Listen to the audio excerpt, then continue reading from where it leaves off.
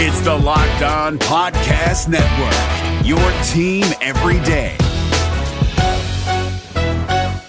Jackson Gatlin here, host of the Monday edition Locked On NBA podcast. Every Monday, I cover the three biggest stories in the NBA with the local experts from Locked On. It's an awesome recap of the weekend of the NBA and a look at what's ahead. Mark your calendars on Monday to join me for Locked On NBA podcast, available on YouTube and wherever you get your podcasts.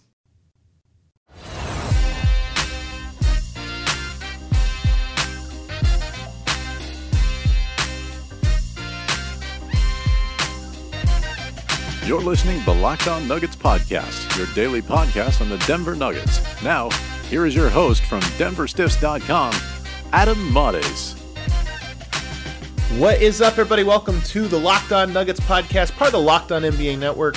I'm your host, Adam Mares from DenverStiffs.com, the largest Denver Nuggets blog and community on the web. Check us out. Follow us on Facebook, Instagram, Twitter, and YouTube. Today's episode of the show...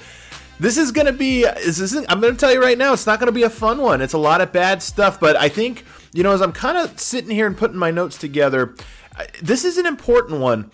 A couple of things. When the Nuggets entered the playoffs, I thought the number one thing I thought they needed to walk away, you figured they weren't going to win a championship. You wanted them, I think, for feel-good reasons. You want them to go as far as they can, and they're still, look, I'm going to say this right off the top. The series is 2-1.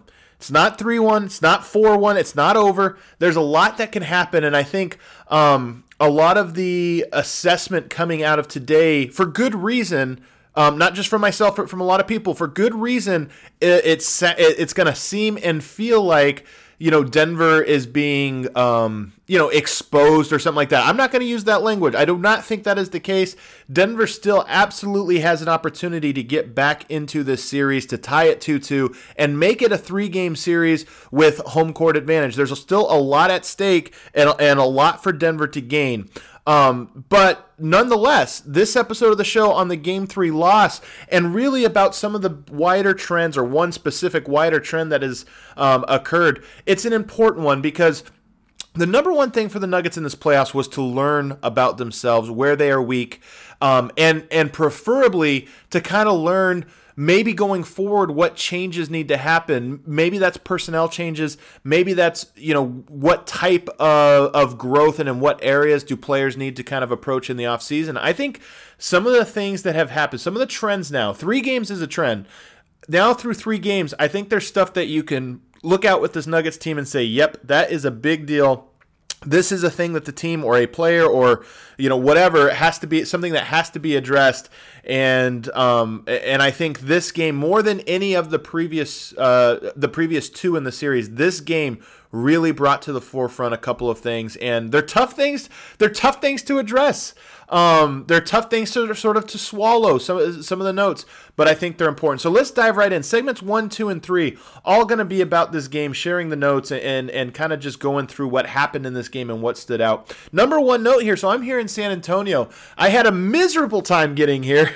There was a storm, flew in last night, got rerouted to Houston, spent the entire night there, didn't end up getting into San Antonio till noon today.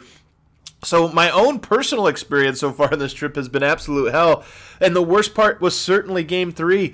But the atmosphere here in San Antonio, I have to say, it's always fun seeing a game in another arena. You see how their in-arena operations go. You see how their fan base is. You see how things are.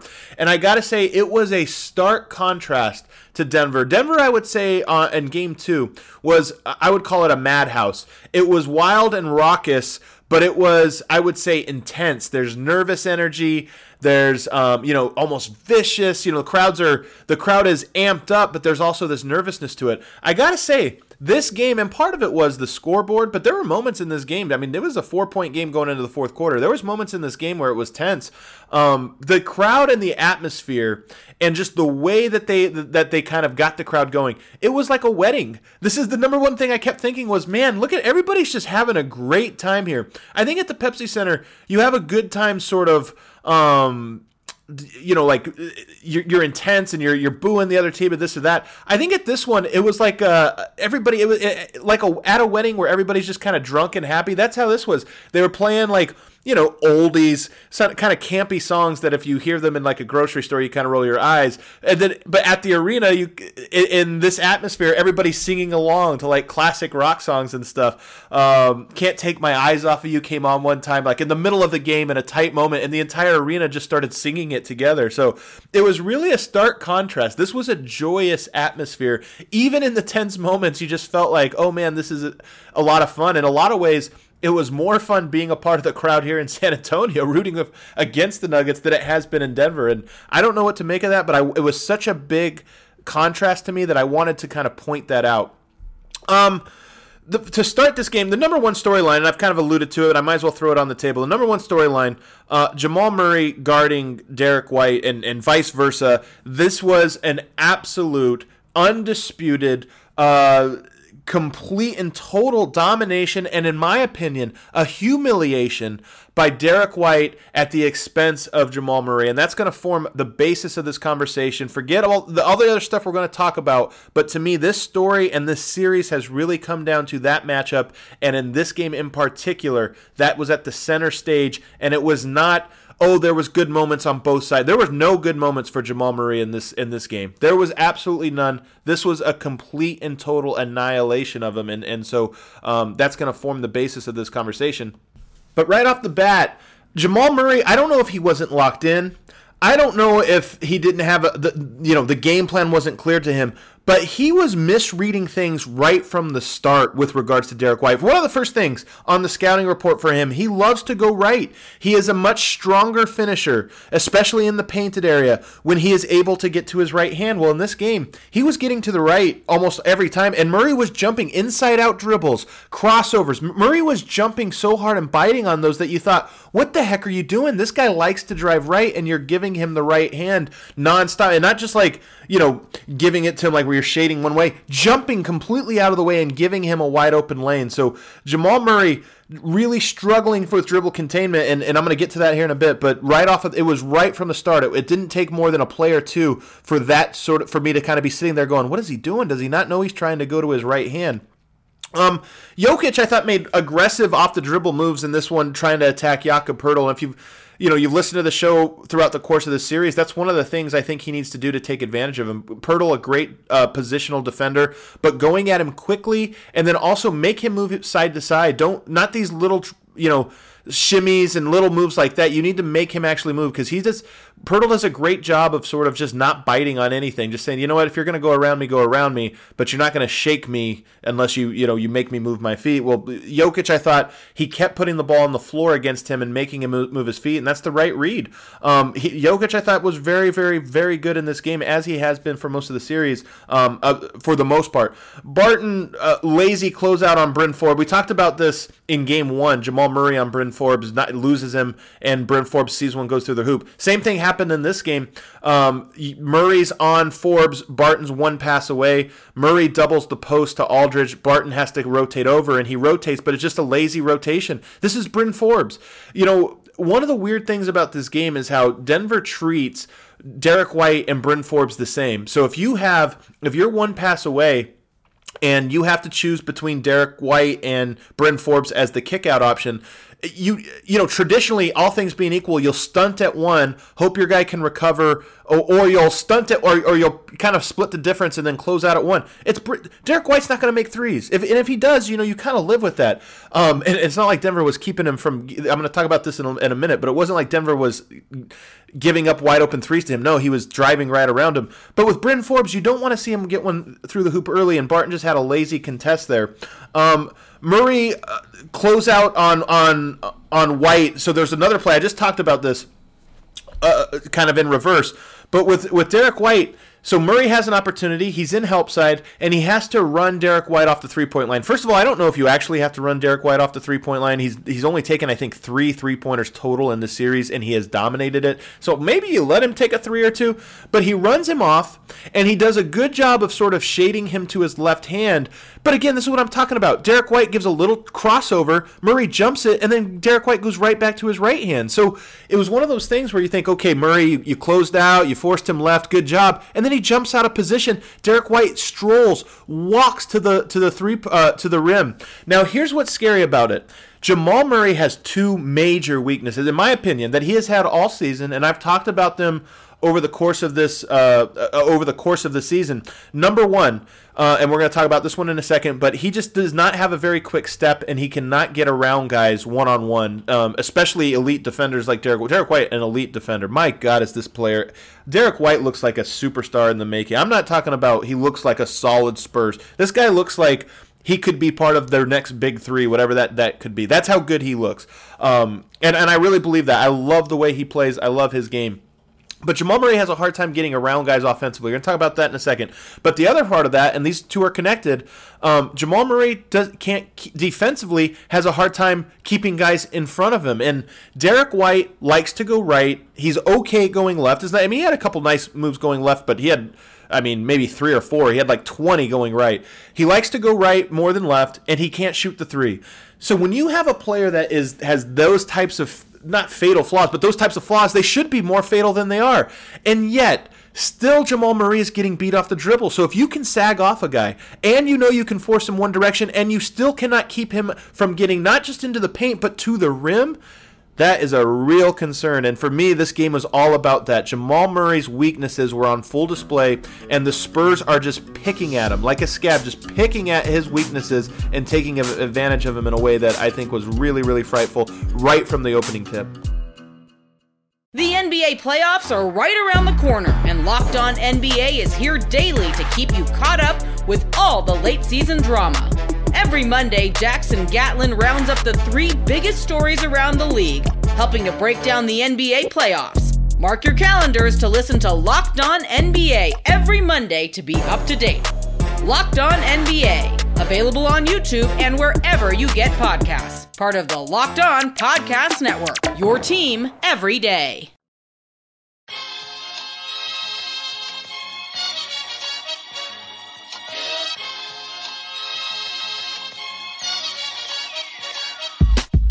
Paul Millsap has been so good in this series, especially in games 2 and 3, about trying to take over early or trying to be very assertive early. And I think why that's important, this is a Nuggets team that has been a little bit rattled. They're young and inexperienced, and I just think he knows that, early on I got to set the tone and let these and maybe take a little bit of the pressure off. And in game 2 he did that. I think 11 points in the first quarter.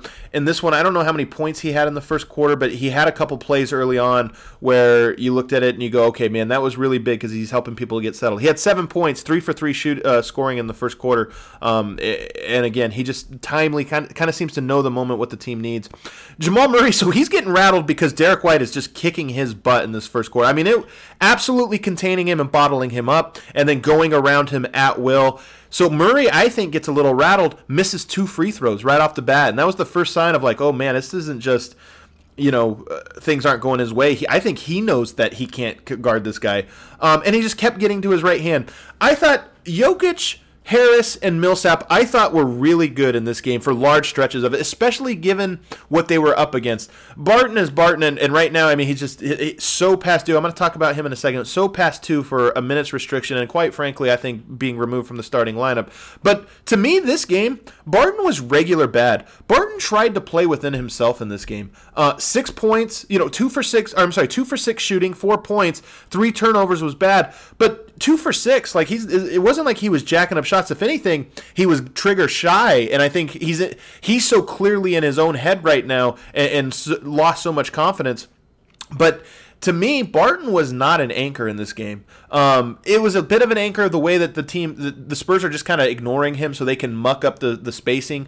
But it wasn't like he was actively Jamal Murray to me was so much more of the story in this game that I just don't think they're comparable. For example, Jamal Murray played a bunch in the second half, was a minus 20 in the second half alone, and especially in that fourth quarter, and I'm going to talk about that, Derrick White just going right at him. Barton only played 5 minutes in the second half. Denver gets blown out. At the half, they're down 3.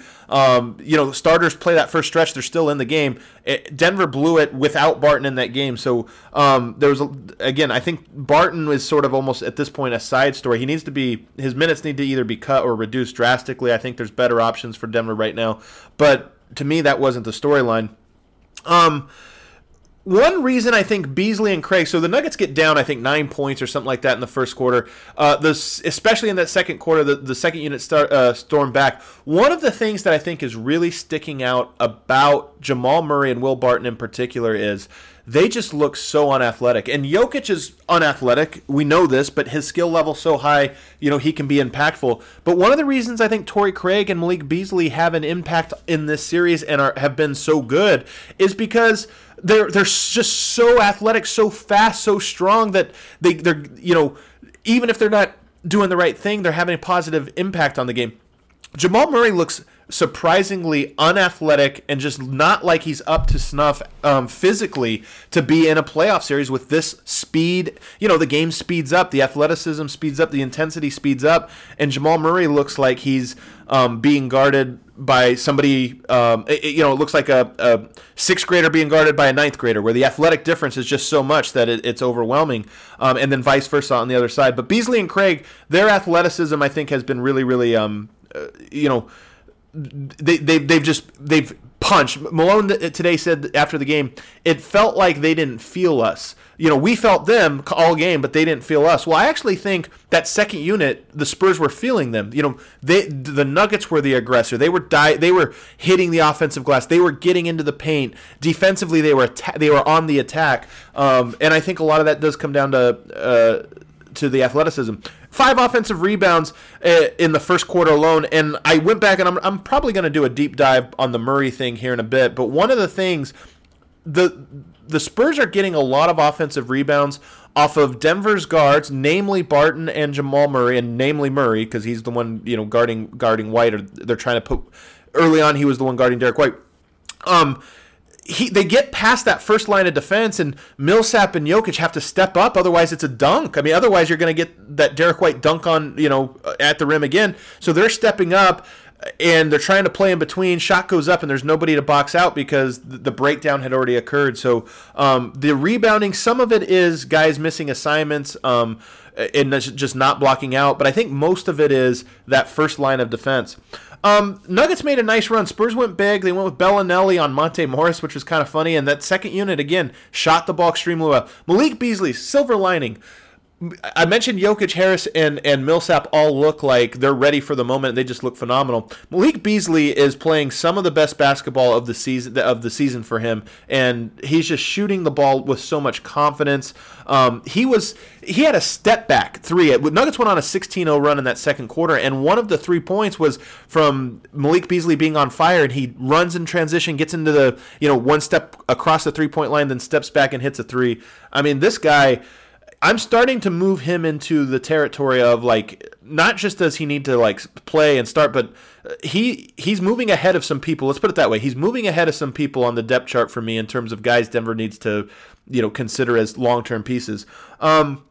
Spurs were a bit flustered, by the way, in this moment. So Denver, when I talk about they were feeling them, the Spurs, Denver rallies all the way back to take a lead, and a sizable lead, I think 8 or 9 at one point.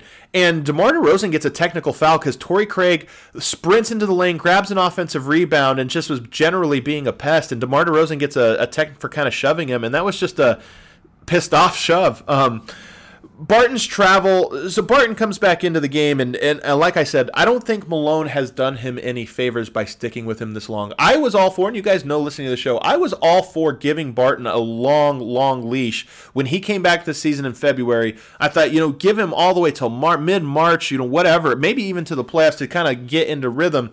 But as the season went on, you kind of saw, man, he's just not getting it. His confidence isn't there. And I think as the end of season approached, the final 2-3 weeks, that was when you wanted to make, in my opinion, you wanted to make a change and try to get somebody else in there. And now that the playoffs have happened and, he's booed at home and it's so clear that he is a huge negative in this series, I don't think he's done Malone's, loyalty thing. I understand the perspective on it, and it's with a guy like Murray who's young and such an important piece of the core. I understand that part, but with Barton, I think that Malone's loyalty has actually hurt him and actually cost his confidence because now he's out there and he just looks shook. And Barton gets a turnover on the inbound. That may or may not have been his fault. Paul Millsap falls down as the inbound pass comes. It's an unlucky play.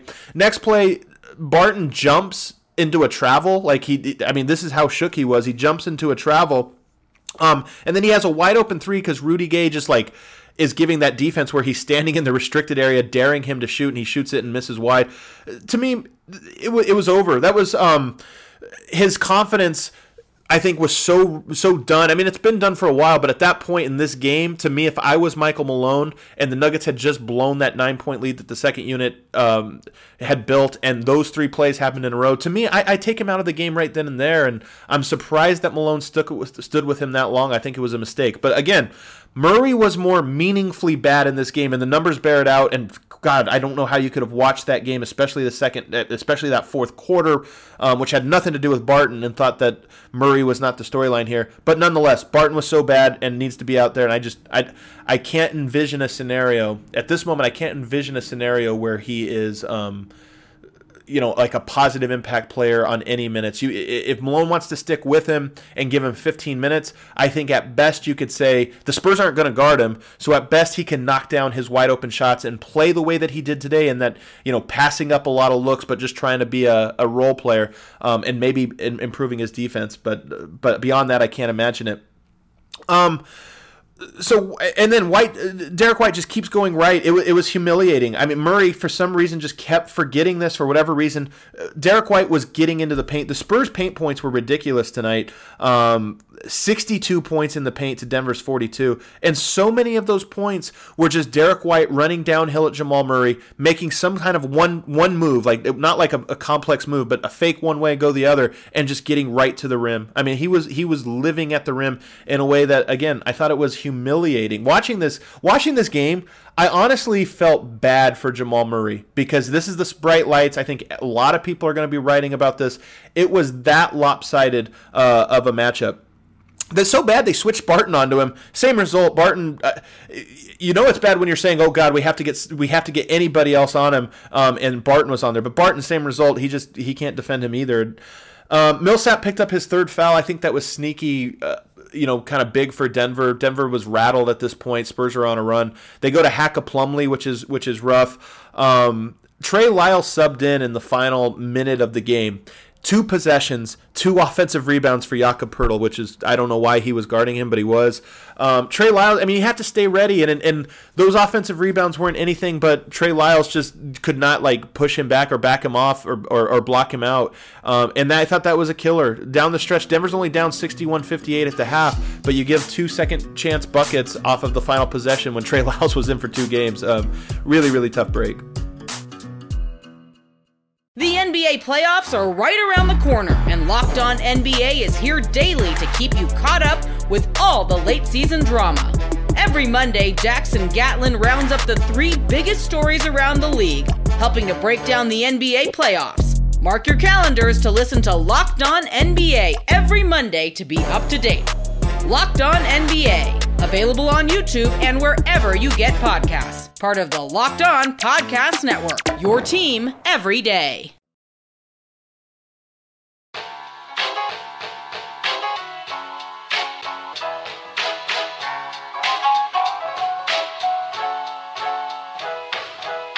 So I mentioned it wasn't just defensively for Jamal Murray. The other end, they're exposing, the Spurs, I think, game plan has gone to expose his greatest weakness. They're loading up on Yoke. They're not giving him and Gary, they're trying not to give him or Gary Harris looks. They're playing off of Craig. They're playing off of Barton, playing off of Millsap and Plumlee, playing off of Monte.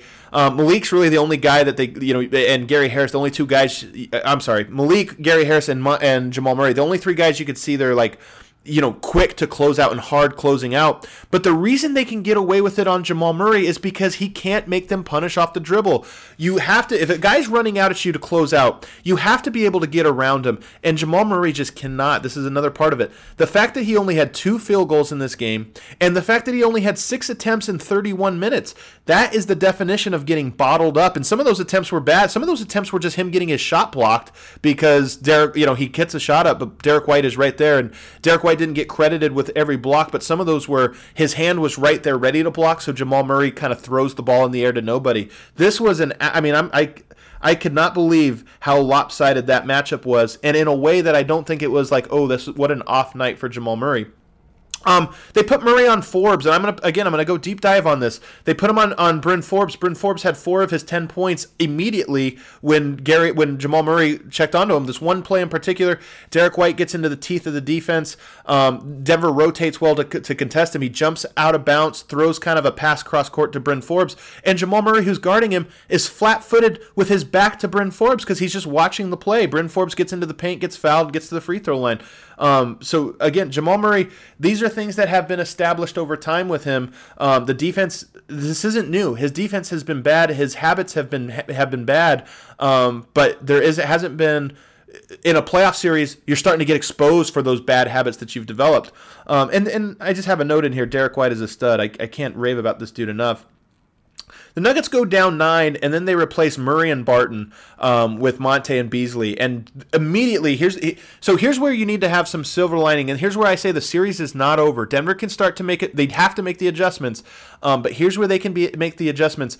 A little bit more spacing and a little bit more steady defense from Monte and Malik Beasley. And all of a sudden, Denver goes back on a run, but the way they went on a run is important. Jokic gets one-on-one coverage because now you have an extra floor spacer in there in Beasley, who they're not helping off of.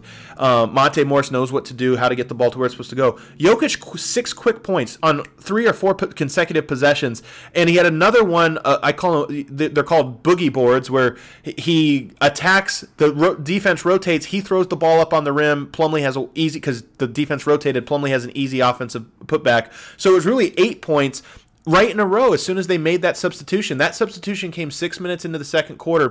Jokic played 3 minutes with that group, and they cut the lead down to 3 points with that group. So there's reason to hope that the Spurs' game plan is so centered around taking advantage of Barton being just a complete negative right now on the offensive end, or a complete zero, and Jamal Murray not being able to keep Derrick White in front of him, and Jamal Murray not being able to get dribble penetration. So much of their game plan is around that. So with Murray, you're going to ride with him, but can you get him to buy in a little bit more defensively? I mean, you have to imagine after game 1, everybody made a big deal about, he missed that shot at the end, and Jamal Murray went up to the practice court and got a bunch of shots up, and I know a lot of Nuggets fans were like, ooh, that's inspiring. But my takeaway from that one was he needs to go look at the film and see that he can't guard Derrick White. That's the bigger storyline. So, and it happened in game 2. Remember, Jamal Murray had 3 points going into the fourth quarter. He caught fire, hit some insane shots and that's the value of him. But game 2 had a lot of the same things from game 1 and game 3. It just, the fourth quarter disguised all of that. But to me, but Denver can bounce back if Jamal Murray kind of buys in, recognizes the game plan, and then just takes it personally. Derrick White, and he talked about this after the game, and he didn't want to give too much fuel to the fire. He was pissed at how much Jamal Murray was strutting after that fourth quarter, because the truth was Derrick White outplayed him for 3 quarters in game 2. Jamal Murray, tip your hat, he earned it. He had a phenomenal fourth quarter.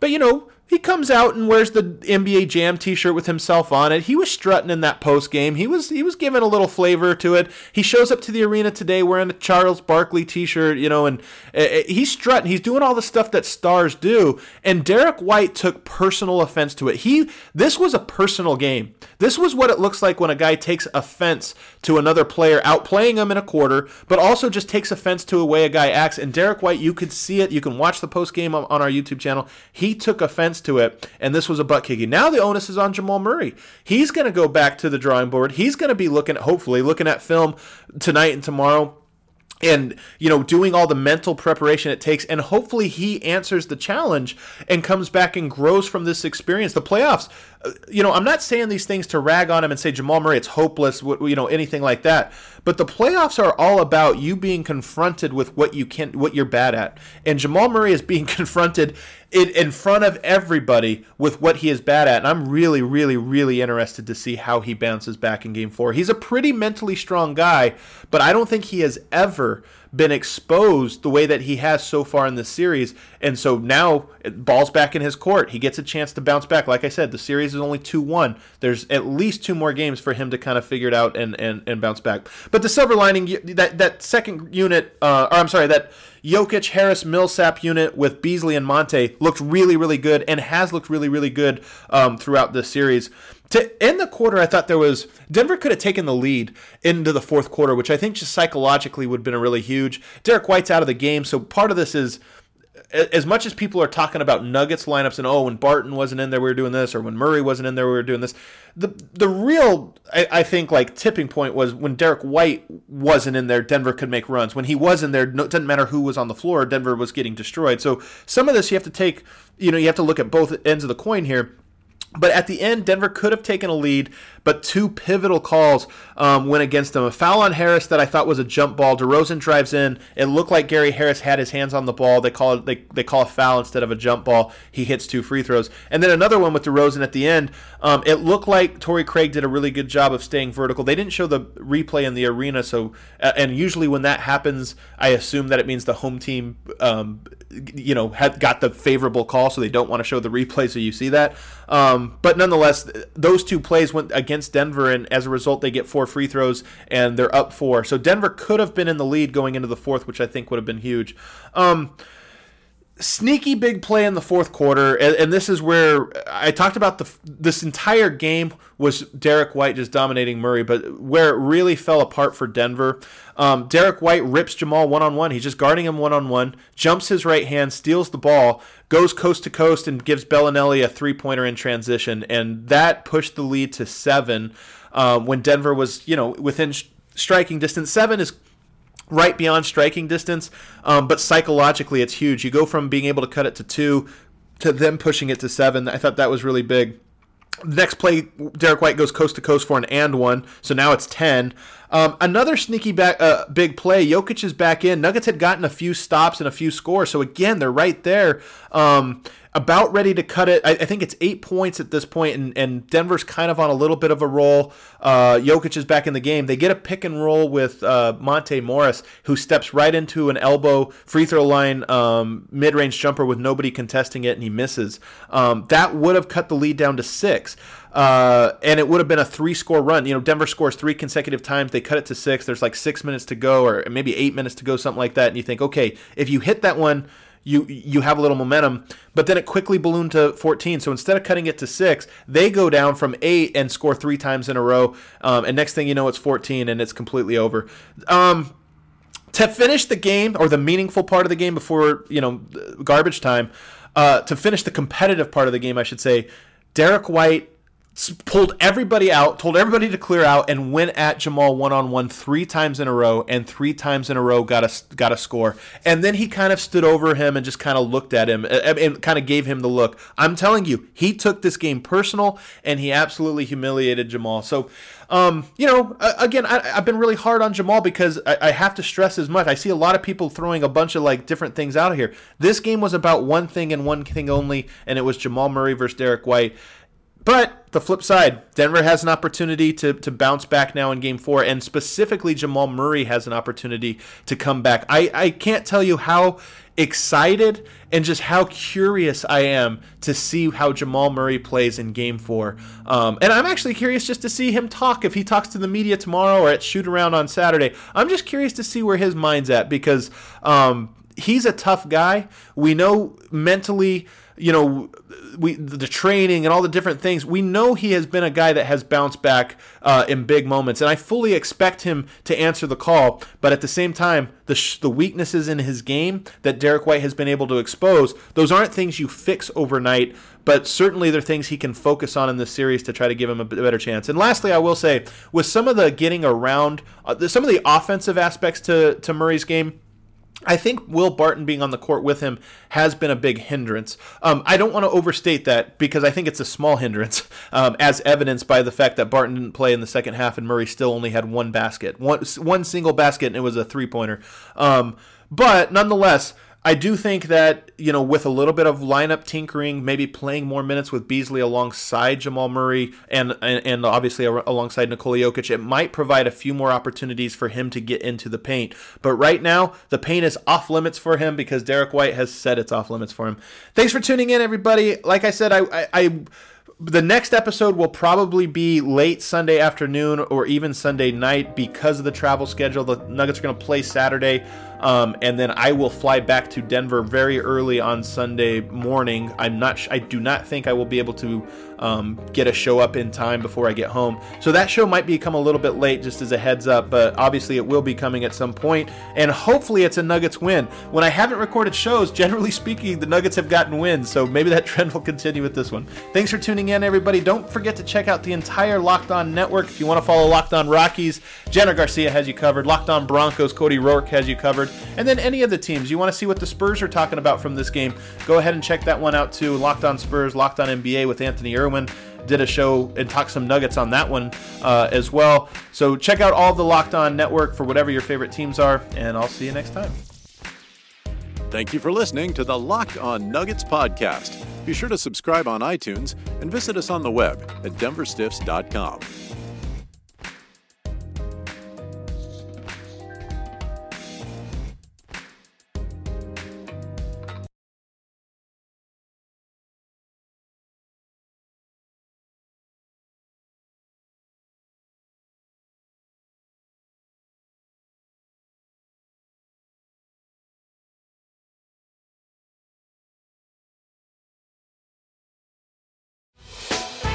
Hey, Prime members, you can listen to this Locked On podcast ad-free on Amazon Music.